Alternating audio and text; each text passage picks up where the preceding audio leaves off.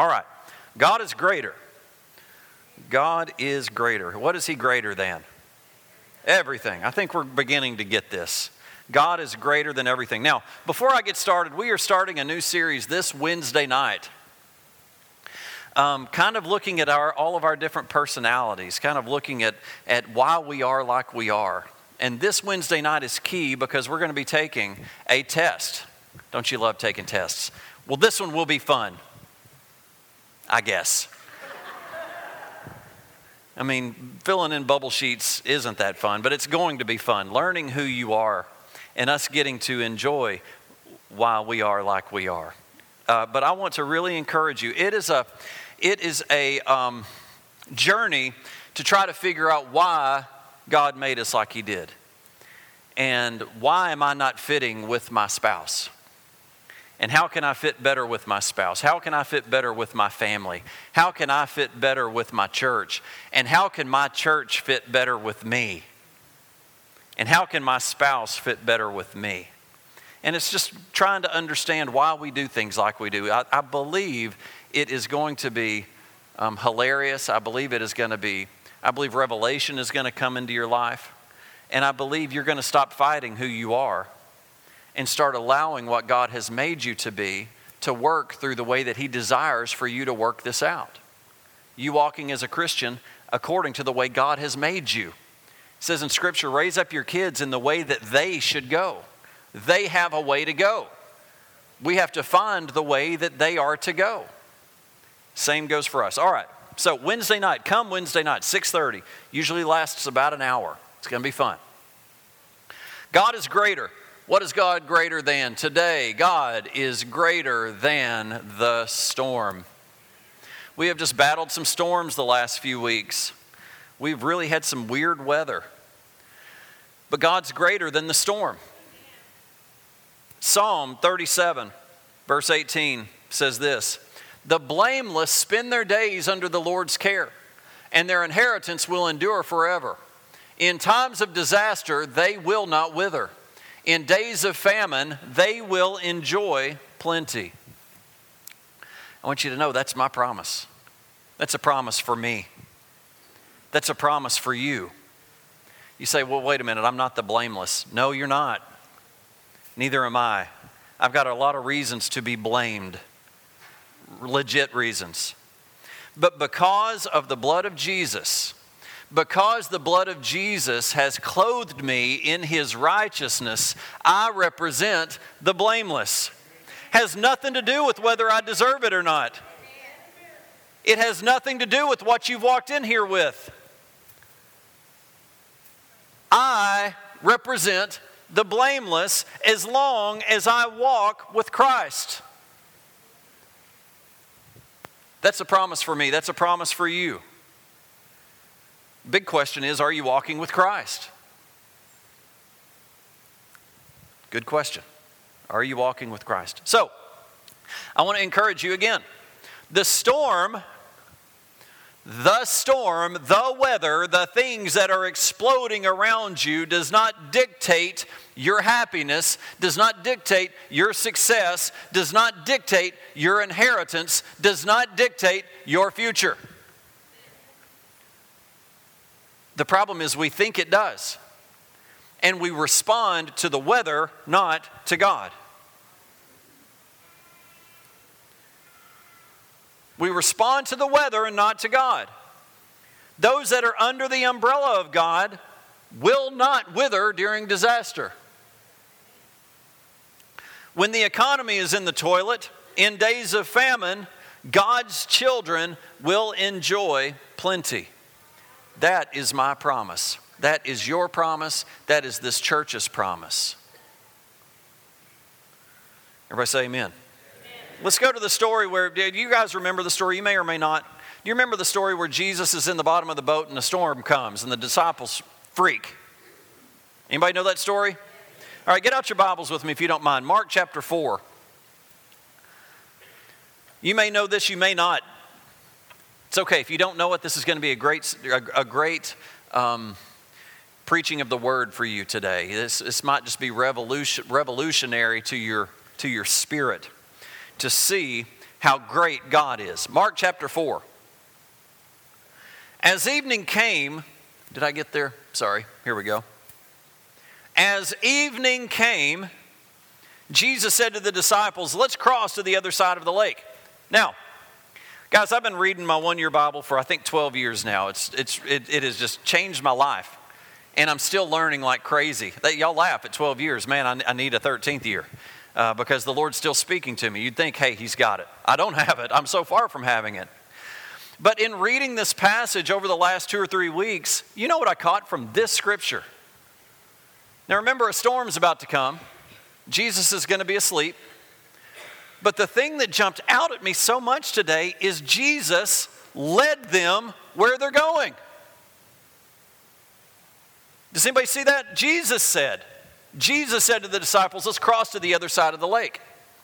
Now, there are a lot of people within the church that when storms come, they blame those storms on that person's sin, on what that person is walking through.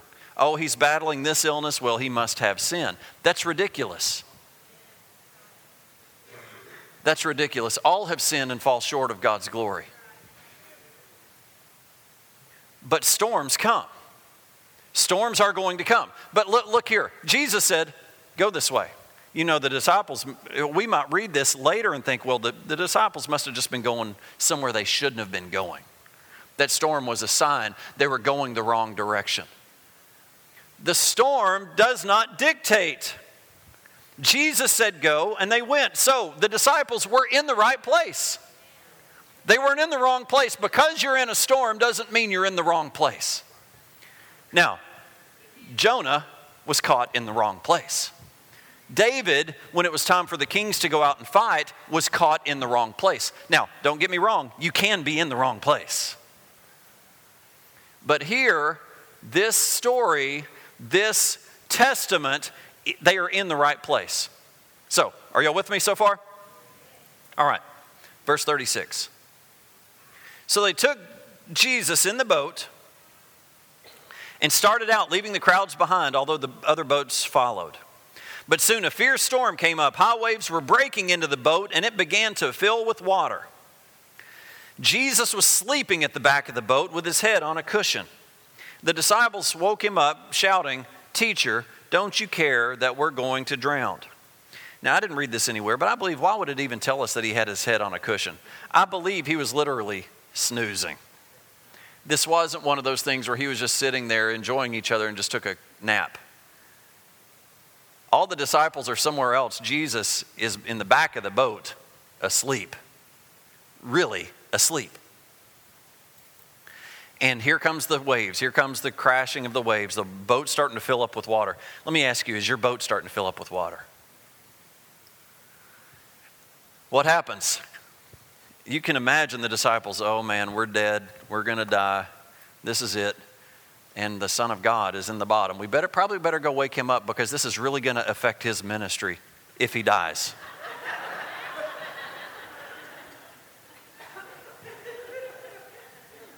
Jesus, we don't want to disturb you, but we think this is going to have great effect on your ministry. I think that they were afraid for their life, but they forgot who they had with them. But they didn't forget so much that they didn't go and ask him. That was a good move. They were struggling, and they went to Jesus to say, we've got a problem. They even said to Jesus, Jesus, you don't even care. You don't even care what's happening, Jesus, that we're all about to die, right?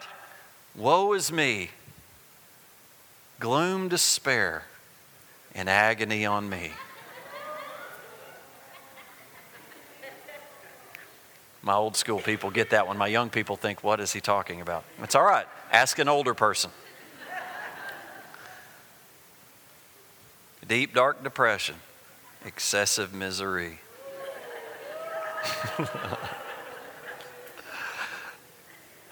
Okay, that's enough of that.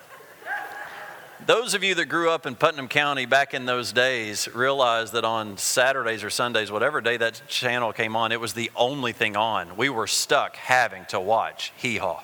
And Hee Haw was good for a while, but you know, as a young kid wanting to watch cartoons or something else, we were stuck watching Hee Haw. And I would sing that song, Gloom, Despair, Hee Haw's on. Okay. What's funny is as an adult, I like going back and watching it.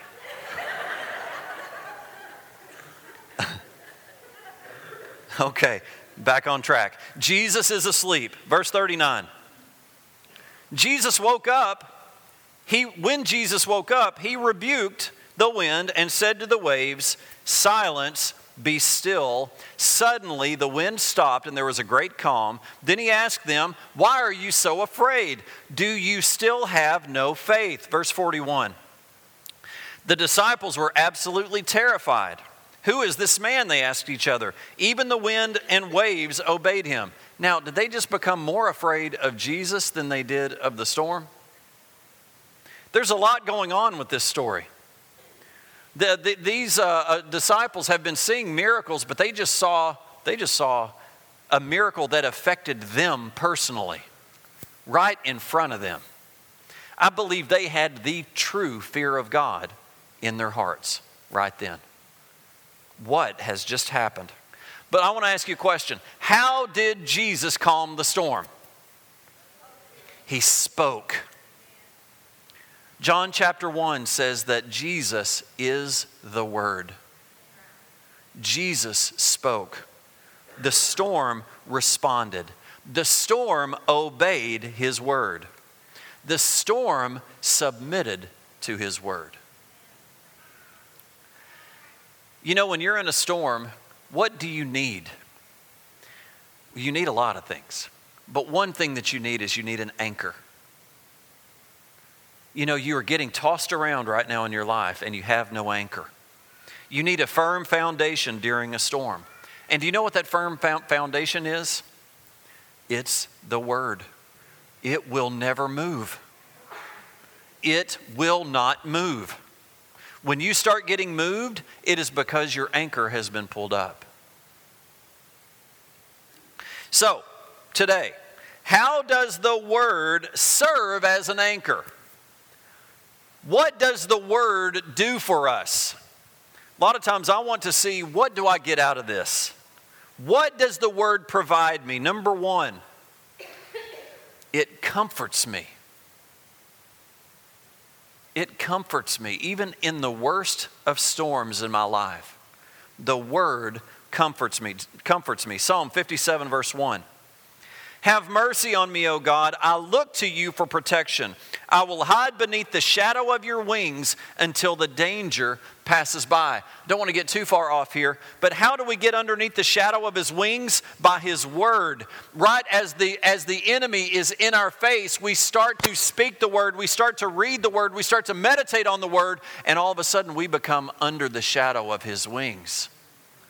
Right in the midst of the enemy. It tells us in His Word that He prepares a table. He prepares a table for us in the presence of our enemies. He is not lost while we are in battle. He is preparing a table for us right in their presence. Are you in a battle?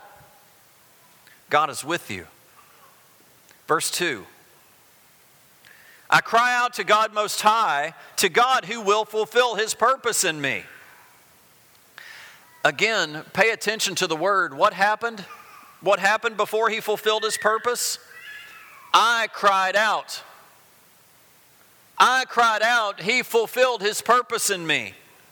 He will send His help from heaven to rescue me, disgracing those who hound me. My God will send forth His unfailing love and faithfulness. That's my promise. Say, that's my promise.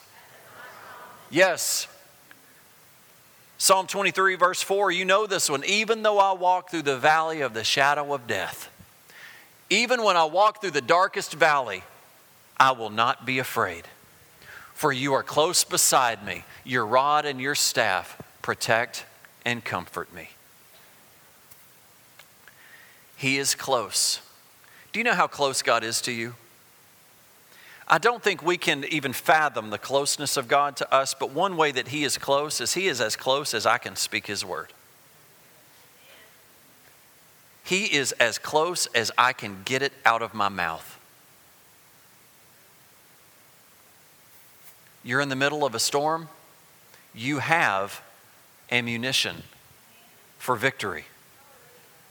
Immediate.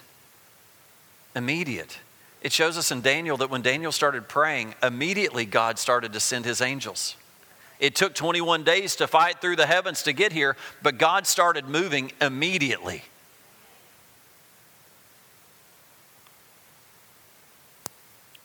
Number 2, how does it serve as an anchor? We just saw it comforts us. Number 2, this is a big one to me. It reminds us of God's promises. You know, if I get reminded of what the promise is, I will reject the lie. I will reject the lie of the storm. Unfortunately, so many times we believe the storm. We believe we're going down. We believe we're going to die. But the second the word starts working in us, we start buying into a different worldview. It reminds us of the promises of God. One of those promises is rest. What is equal to rest? It's peace. Matthew 11:28. Then Jesus said, "Come to me, all of you who are weary and carry heavy burdens, and I will give you rest." Who of you come? All of you. All of you. That's for you. Joshua chapter 1 verse 8. Study this book of instruction continually. Meditate on it day and night so you will be sure to obey everything written in it. Only then. Everybody say only then. Only then. When? Only then you will prosper and succeed in all that you do. This is my command. Be strong and courageous. Don't be afraid or discouraged, for the Lord your God is with you wherever you go. Why? Because the word is in you. Why? Because you have received Jesus Christ as your Lord and Savior. You have received the word as truth. That is with you wherever you go. Be strong and courageous, for the Lord your God is with you. Do not let the storm have dominion over you.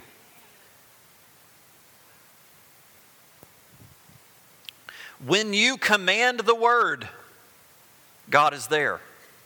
Jesus is the word. When you use the word, you are engaging the kingdom of heaven. You are engaging the armies of heaven. You need to know the word so you can command it immediately when trouble comes. Number 3, it reminds us of God's promises. Number 3, it's a compass for our lives. Proverbs chapter 3 verse 5, we all know this scripture. Trust in the Lord with all your heart and lean not on your own understanding. And in all your ways acknowledge him, and he will direct your path. Even in the storm. It's easy to trust the Lord when things are good. It is also so easy that when the storm comes to forget everything. How many of you have been trained for a job and then tension and pressure hits and you forget everything? And your boss comes to you and says, "What was that?" Like, I don't know, I kind of lost it. I kind of forgot what I was doing. I kind of forgot where I was. Can anybody relate? You know, you're in here today, you've been praising and worshiping the Lord, you've gotten charged up, you're starting to believe again. And how many of you this week forgot everything when the enemy hit? Be strong and courageous, for the Lord your God is with you. The Lord your God is with you. Command the word. It is a compass for our life, especially in the storm. What does it say? It says, in all your ways acknowledge him. How do you? How do we do that? We know the scripture. You could probably even quote it. But do you know how to do it? How in all our ways do we acknowledge him? When the storm comes, we acknowledge him, not the storm. We acknowledge God. What does God say about what I'm about to face here? And you know, when we acknowledge him, we engage his word. When we engage his word, he is here. Scripture says he was looking over his word, ready to perform it. When we engage his word, he starts performing his word. Can you see the God cycle we need to be on? Not the storm circumstance cycle. The God cycle. His word. Finally, it teaches us how the Father works. It teaches us how the kingdom of God works. So the final question is, how does the anchor work in our life? How do we apply this anchor to our lives? How does this anchor work? I wanted to have a prop today, but we couldn't find one. So I guess this is going to be kind of silly. I'm just going to use a pen, but I don't have all the tools that I need. Imagine me having an anchor. Great anchor, will do the job, nice and heavy. Got my boat. Let me just say, I'm the boat. You know, sometimes our boat's sinking. It's not like my boat's going to sink and I'm going to be okay. No, I'm sinking. Right? I'm the boat. God, his word, is the anchor. I got his word. Right? Here it is. I got it. I'm not going to throw my Bible, even though I have before. This is the anchor. And here we go. God, I'm in trouble. What did that do for me? I'm still going to drift. I'm dead. But God, the word, he's like, yep, it'll do what it's supposed to do. It will not move. It will stay right where it landed.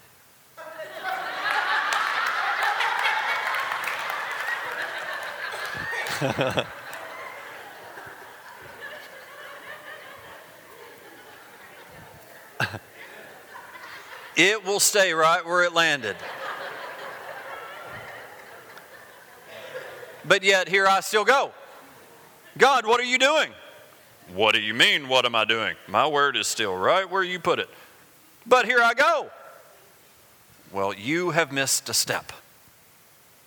You've missed a step. What's my step? You're not connected. Your boat's not connected. So, what's the question? How do I get connected? I have to be connected. The anchor will do its job. I'm not connected to the vine. Okay, so how do I get connected? Glad you asked. I'm the boat. God's the anchor. The word's the anchor. And I believe what connects us, what do we need in literal terms? A rope. I need a rope. What's the rope?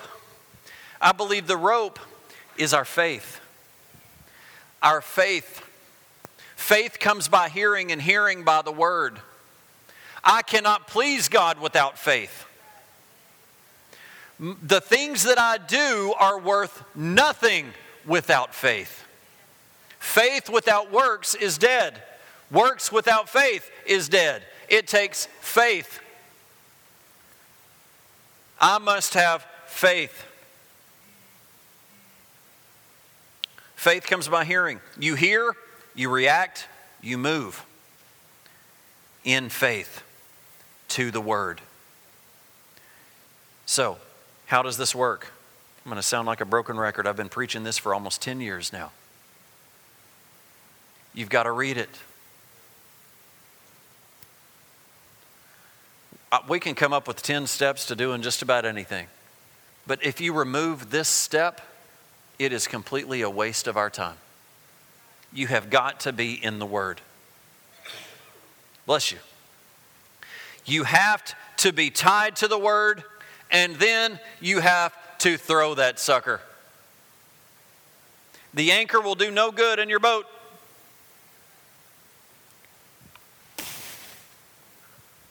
Just as a ship's anchor does no good until it's lowered, the Word of God can't encourage you unless you take time to study and use it. There's a lot of encouragement in here. But until you get that, it's going to just remain on your shelf. Number 2, once you begin to read it and get it into your heart, you start to meditate on it. What does meditate mean? I've used this example before. It's like a cow chewing cud. It's kind of gross to think of, but a cow eats its food, gets down on his belly, starts to process it, then he brings it back up and chews on it a little bit more. So you get a word today, you're going to get a word. Tonight, it's going to be processing a little bit, and you're going to bring it back up and chew on it again. That's meditation. It's not,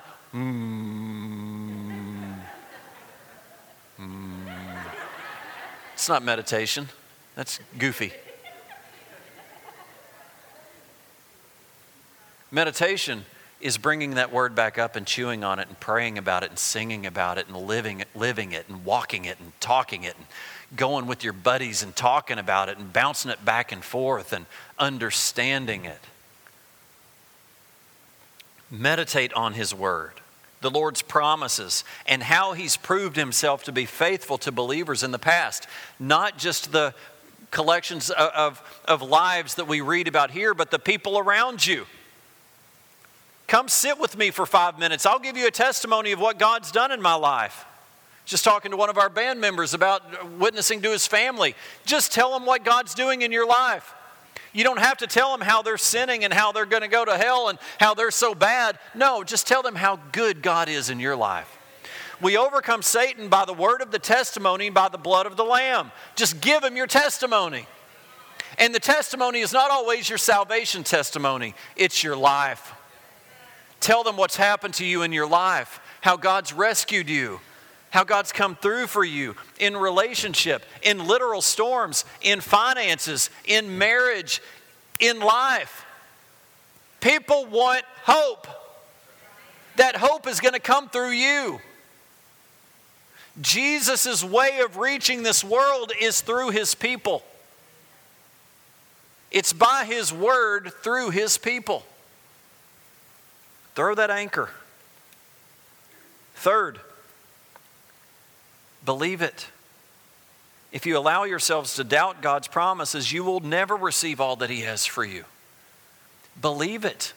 You know, your belief will increase the more you get in the Word, the more you walk this thing out, your belief will increase. You may start off and be able to believe this much. That's enough.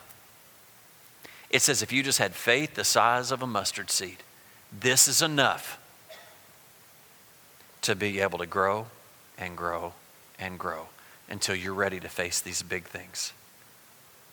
Psalm 46, verse 1. God is our refuge and strength, always ready to help in times of trouble. So we will not fear when earthquakes come and the mountains crumble into the sea. You guys help me out back there. Do I not have this one? Oh, okay. Psalm 46, just trust me.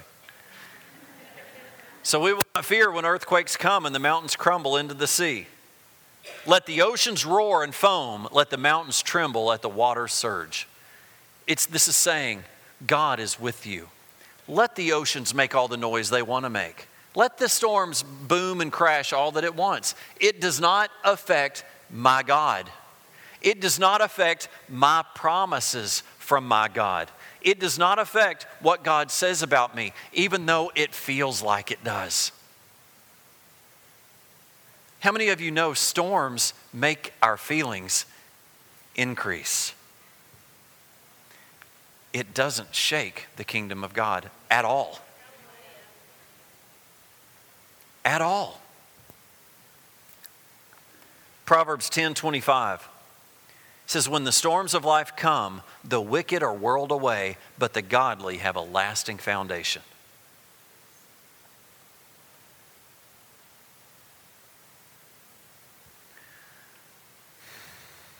Almost lost where I am. So, we read it, we meditate on it, we believe what it says. Number 4, biggie in my life. We've got to apply it. We've got to hit the apply button. Not to your spouse. It's easy to go and give somebody else the word and it not be in our own life. Do you know Satan even knows the word? I'm not trying to say if you're using the word and not in your life, you're Satan. You're not Satan. I'm not saying that at all. I am saying you can know it and not apply it. You can know it and not apply it. Knowing it isn't enough. We've got to know it and apply it. I have to apply the word. I have to put the oxygen mask on my face first. You ever fly on a plane? They always say to parents, if the oxygen mask drops, put it on your face first. Because if you're dead, you can never help your child. Get it on your face first. Then what will happen is you'll get revelation. You'll see the problems in your own life and stop worrying about the problems in other people's lives. Quit worrying about the speck in your brother's eye and pay attention to the plank in your own eye. Finally, we have to obey it. You remember from last week, obedience is key to God's provision. If I can quickly backtrack to last week as I close. You have to obey God. We sow seed and God will bless it. Church, when we were talking about finances and giving last week, you have to plow your field. You have to sow your field. We cannot ask God just to have a check show up in our mailbox. No, we work, God blesses the work. We sow, we pray, God takes a seed that's dead and brings life to that seed. Not you. You don't bring life to that seed. We go and do God's word. We sow God's word in our hearts, and God's responsible for the fruit. But we have to plow our field. We have to step. The steps of the righteous are ordered. You still have to step. Today you're going to get up out of your pew and you're going to have to step. If you don't, you will still be here tomorrow. Right? You have to walk out. We will eventually make you walk out. One way or the other. You don't have to go home, you just can't stay here. Put your hands to the plow, obey and follow God's word, and watch Him be awesome in your life. You want to see God be awesome in your life? Apply the word of God to your life. God's going to be awesome. My youngest child years ago, Elizabeth had asked this child to do something over and over, and the child could never get it. It was something simple, but it was something that was appropriate for their age, but they just couldn't quite get it. And she would try and kept messing up. After about 10 times, she finally got it right. And she said, "Wasn't I awesome?"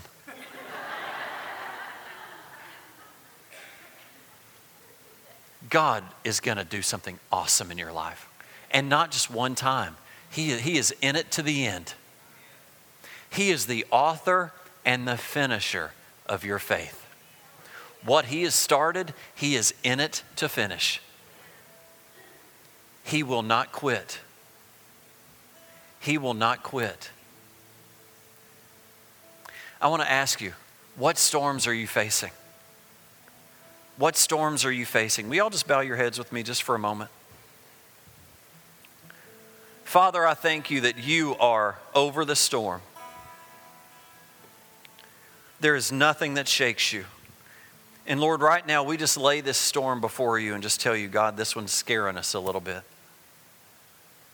And I don't know how we're going to make it. But Lord, I believe you're saying to us today that if we will just get in your word and follow it, that you will rescue us from the storm. Not only will you rescue us, but you will provide for us in the storm. That, Lord, that you won't leave us. You won't leave us hanging. But you will be with us. Father, forgive us for being afraid of the storm and not for seeking you. But today we seek you. Would you just give the Lord your storm right now? What is your storm? Will you just let him have it? Just like the disciples woke up Jesus in the bottom of the boat. Jesus, we're about to crash. We're about to go down.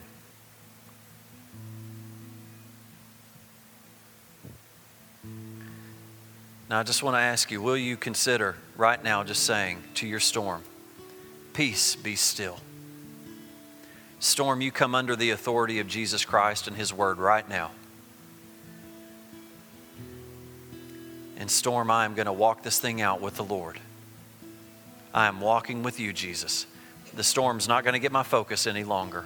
Jesus, you have my focus. I will walk with you.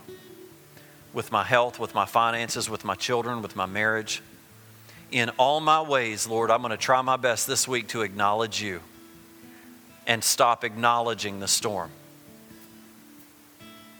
When the storm comes, I will acknowledge you.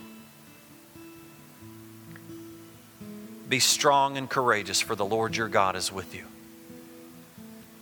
You may be here today and you may say, Pastor, I've never made the first step of receiving Christ as my Lord and Savior. If that is you, would you just slip your hand up? We're about to take communion together, and I just want to give you that opportunity right now. Do you want to receive Jesus Christ as your Lord and Savior? No one looking around.